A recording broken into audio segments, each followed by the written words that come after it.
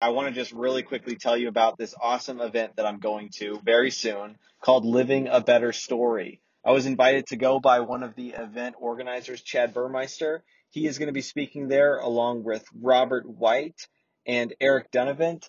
And the whole thing, well, as far as I know anyways, we're going to be in about 15 or so entrepreneurs in a cabin in the mountains of Utah, skiing and talking about how we're going to live a life of purpose and actually make real impact on the earth, I think, or just what does it mean to live a better story. I'm very excited because I have a feeling I'm going to come away with a lot to talk about on this podcast, and also people to do episodes with that I will have met at the event. If you're curious about it, it's not yet full, but it's almost full. Just go to livingabetterstory.org. Elon Musk, I saw a video recently. He's like, well, if you want to learn something, go to YouTube. All the education's out there for free. If you want to go and have a culture and have a little bit of fun, go to college, and that's kind of what Yeah. that's kind of what I believe too. I am now an owner of 3 businesses, and it's not because I went to college and got a history education degree. It's because that the information was available, and I took that path. So I would hope that I could shed some of that light on other individuals and have them look kind of outside their box, because that's really the direction towards financial freedom is being an entrepreneur and pursuing a goal or a passion. Do you think that's the main way to get financial freedom? Do you think, would that be your advice for anybody that wants financial freedom? Like, yeah, go be an entrepreneur. It wouldn't be it for everyone, because some people, they need to hone their craft, their expertise of a particular skill, have that technician skill and work for someone who is an entrepreneur. So they need to attach themselves to that, throw their lasso around those individuals. And I'd say that even in those situations, you can still maintain an upward mobility and not settle. I think so many individuals settle for that 3% raise every year. And it's just, it kind of drains you, and you're never going to beat inflation. And you have to be constantly striving for more. Yeah. When you first started thinking about the bigger picture, like the legacy you hope to leave or the impact you hope to leave on the world, what caused you to start thinking about that? Or was there anything in your life that happened that made you start thinking in that direction?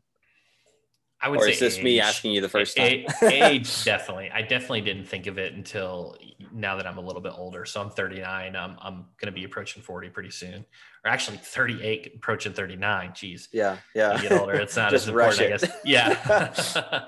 I had earlier in 2020, I had a leg tumor, and it was kind of scary, and I was in a lot of pain and had to didn't know if it was going to be cancerous or not, or benign. And thankfully it wasn't. Had to get it, but even though it wasn't, I had to get it ablazed. And I started thinking about legacy a little bit more.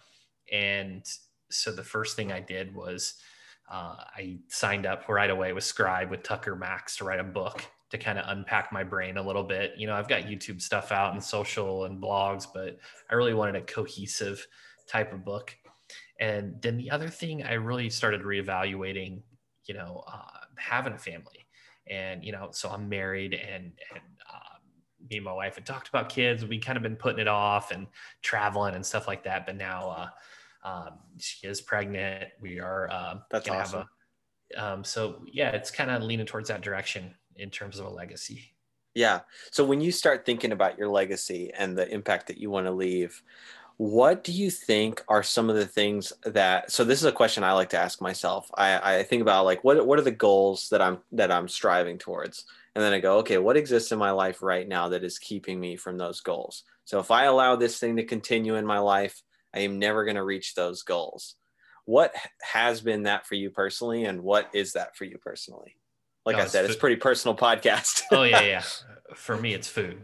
I just overeat. Oh yeah. I'm a yeah. So I don't have a problem going to the gym. And besides last year where I got the tumor, I'd had a personal trainer, and so I get so size wise, I'm I'm stronger, can, do all the physical things, but I definitely overeat way too much. Hmm. And that's one of the things that I've struggled with. My wife always says, well, you don't need a personal trainer, you need a nutritionist. And I'm like, yeah, I probably do. It's also like, I really need to take it more serious. So I would say that's one of my big flaws, so to speak. Yeah, me too. Honestly, I love going to the gym and I also love eating food. And it's just so bad. Mhm. Like I have no problem. Like I genuinely enjoy going to the gym, but the problem is you can't out workout the number of calories that you eat if Right. you eat and especially like as my friends have gotten more successful and wealthier, I wish I could say as I've gotten more successful and wealthier, but no, it's as my friends have gotten more successful and wealthier, I just eat more freely, which is a problem. Mm. I feel like, But yeah, it's funny because, being an entrepreneur, everyone invests so much into their business growth. They'll join yeah, Vistage, they'll get an executive coach, they'll go to conferences, they'll do all these things, and it's like, well, everyone sees the benefit of a coach from a business perspective, and so I've really been looking at it more from the personal side of things. How can I invest more into the physical activity, the health side of my life? yeah. I remember when I started thinking like, man, the thing that I miss the most about not being an entrepreneur is somebody telling me what to do, which is like so strange because most people are an entrepreneur for the freedom, and freedom is wonderful. But I genuinely missed having somebody kind of over me, like keeping me on task. Um, and then I was just like, wait a second, I can hire for that. I can literally Right. hire somebody to keep me on task. Mhm. That was one of the best decisions that I've ever made. Yeah, yeah. So it's weird. I really control my calendar well from hit these dates, and that's why personal training works for me. So where you love to go to the gym, I'm kind of like, I would make excuses personally to not Yeah. go to the gym, but I never miss a meeting. So the Ah, personal trainer really works well for me because I got it 5 days a week, and it's like, okay, well, here are the times that you have to come in, and I don't miss meetings, so I'm there.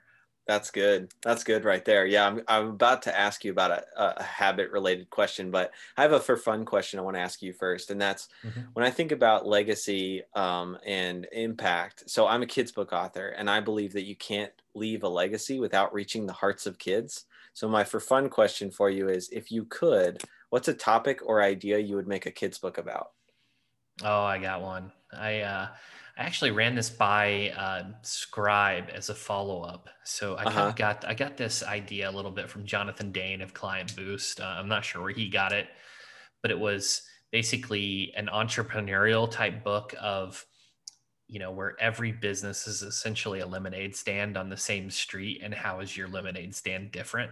So I thought it'd be kind of a fun to have like an illustration type of book where, page one, they're all the same on the same street. Page two, you flip it over, one stand's got Christmas lights. The next page, you flip it over, one's selling frozen lemonade. Flip it over, one's got green lemonade, and where you could actually visually see the differences of their unique selling propositions for their lemonade stands as I like that. In your mind, what's the age group and what are you hoping the kid gets out of it? hmm. Geez, I don't know on the age group. Well, I can tell you that it sounds like it's a book for like very young kids because you're Yeah, really trying to say something visually. And yeah, so that would be like a 5 year old, 6 year old, maybe even younger. yep, yep. That's what I'm thinking, and it teaches you a lesson about. You could be pricing, it could be a marketing USP, it could be a convenience USP. Maybe they pour your lemonade to you while you're in the driver's seat, as opposed to coming up to the stand and out of your car.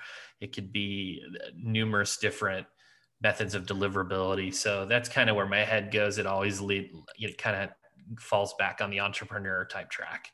I love it. I love it, Chris. Okay, similar question as the eulogy question, but this time about your business. And we can talk about rankings or we could pick a different business that you have. It's up to you. But the question is when someone writes the Wikipedia article on your business, aside from a brute definition of what you do, what do you hope is said? I hope that they say, he was a very competitive, results oriented business owner that really took care of his employees. And I think one of the things that could be said is, you know, they could brag about the retention and the longevity of people that stayed with him on this course. I think that's really important. Yeah, you know, it's tough because I, as an entrepreneur, have shiny object syndrome like crazy, Yeah. right? So I'm Yeah. always, that's one of the constant struggles is focus, because I have all these ideas, whether it's the lemonade thing or a book or real estate or another niche agency or an acquisition. So I think that ultimately it would be, you know, he was competitive, he was definitely an entrepreneur, and he took care of his people. I love it. I love it. So my next question for you is the habit question. It's actually my last question, Chris, and that is, so I'm thinking a lot about 2021, and one of the things that's jumping out to me is like systems for making myself a more reliable person, so that when I say I'm going to do something, I'm actually going to do it, and I'm going to do it well, and just like systems for that. So my question for you is, when you think about systems that have made you more reliable, what comes to mind? Or like, what are habits that you've put in your life that have made you a more reliable person? Geez, a few. I would say one of them is utilizing a project management tool kind of religiously. Yeah. What do you use religiously? I use Basecamp, and it's old school, Basecamp 3. I know there's ClickUp and Asana and on Teamwork and all these distractions. I like You would call those distractions? I use Asana.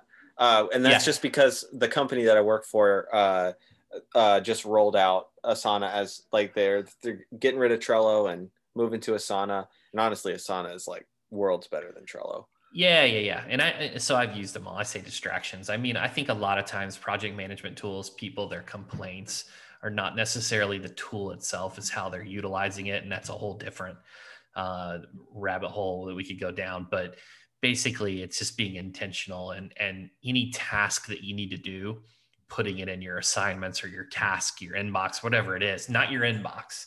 So I'm a big inbox zero guy. So Yes. I would say, you know, your inbox is not a repository to hold things. I would think of it more as trying to clean out the inbox I agree. I'm an into inbox an. zero guy. I have a goal every day to get to inbox zero. I don't always hit it, but Mhm. it's right there on my calendar as a time block to get to inbox zero. Yeah, and I'd say that tip on its own is every time I answer an email, me as an entrepreneur, the owner of, you know, a few companies, I think, how can I never receive this email again? That's the first Interesting. thing that goes through my mind. I So like that. yeah, how can I? Yes. What do I need to do so I never receive this email again? And it could Oh, be an unsubscribe, it could be someone else needs to do the task, it could be, but that's what I try to do, and it really limits the amount yes. that can hit your inbox. It could even be a filter if you can't get away from them. uh, but Yes. but yeah, I would say that's something. And then the third thing I would say, so project management, inbox zero processes, and the third thing would be an executive assistant. So just critical. There Yeah. are tasks that ultimately, you know, that you need to do, and you need to focus on certain priorities, and other tasks other individuals need to do, and things like, you know, scheduling your flights, or managing your inbox to some degree if you have that level of trust, or paying your personal bills and running errands and things like that. That would be one thing. Another thing. I love it. All right, Chris, closing this out. Send our listeners to one place for, give them one, go here to get the next bit of value out of me.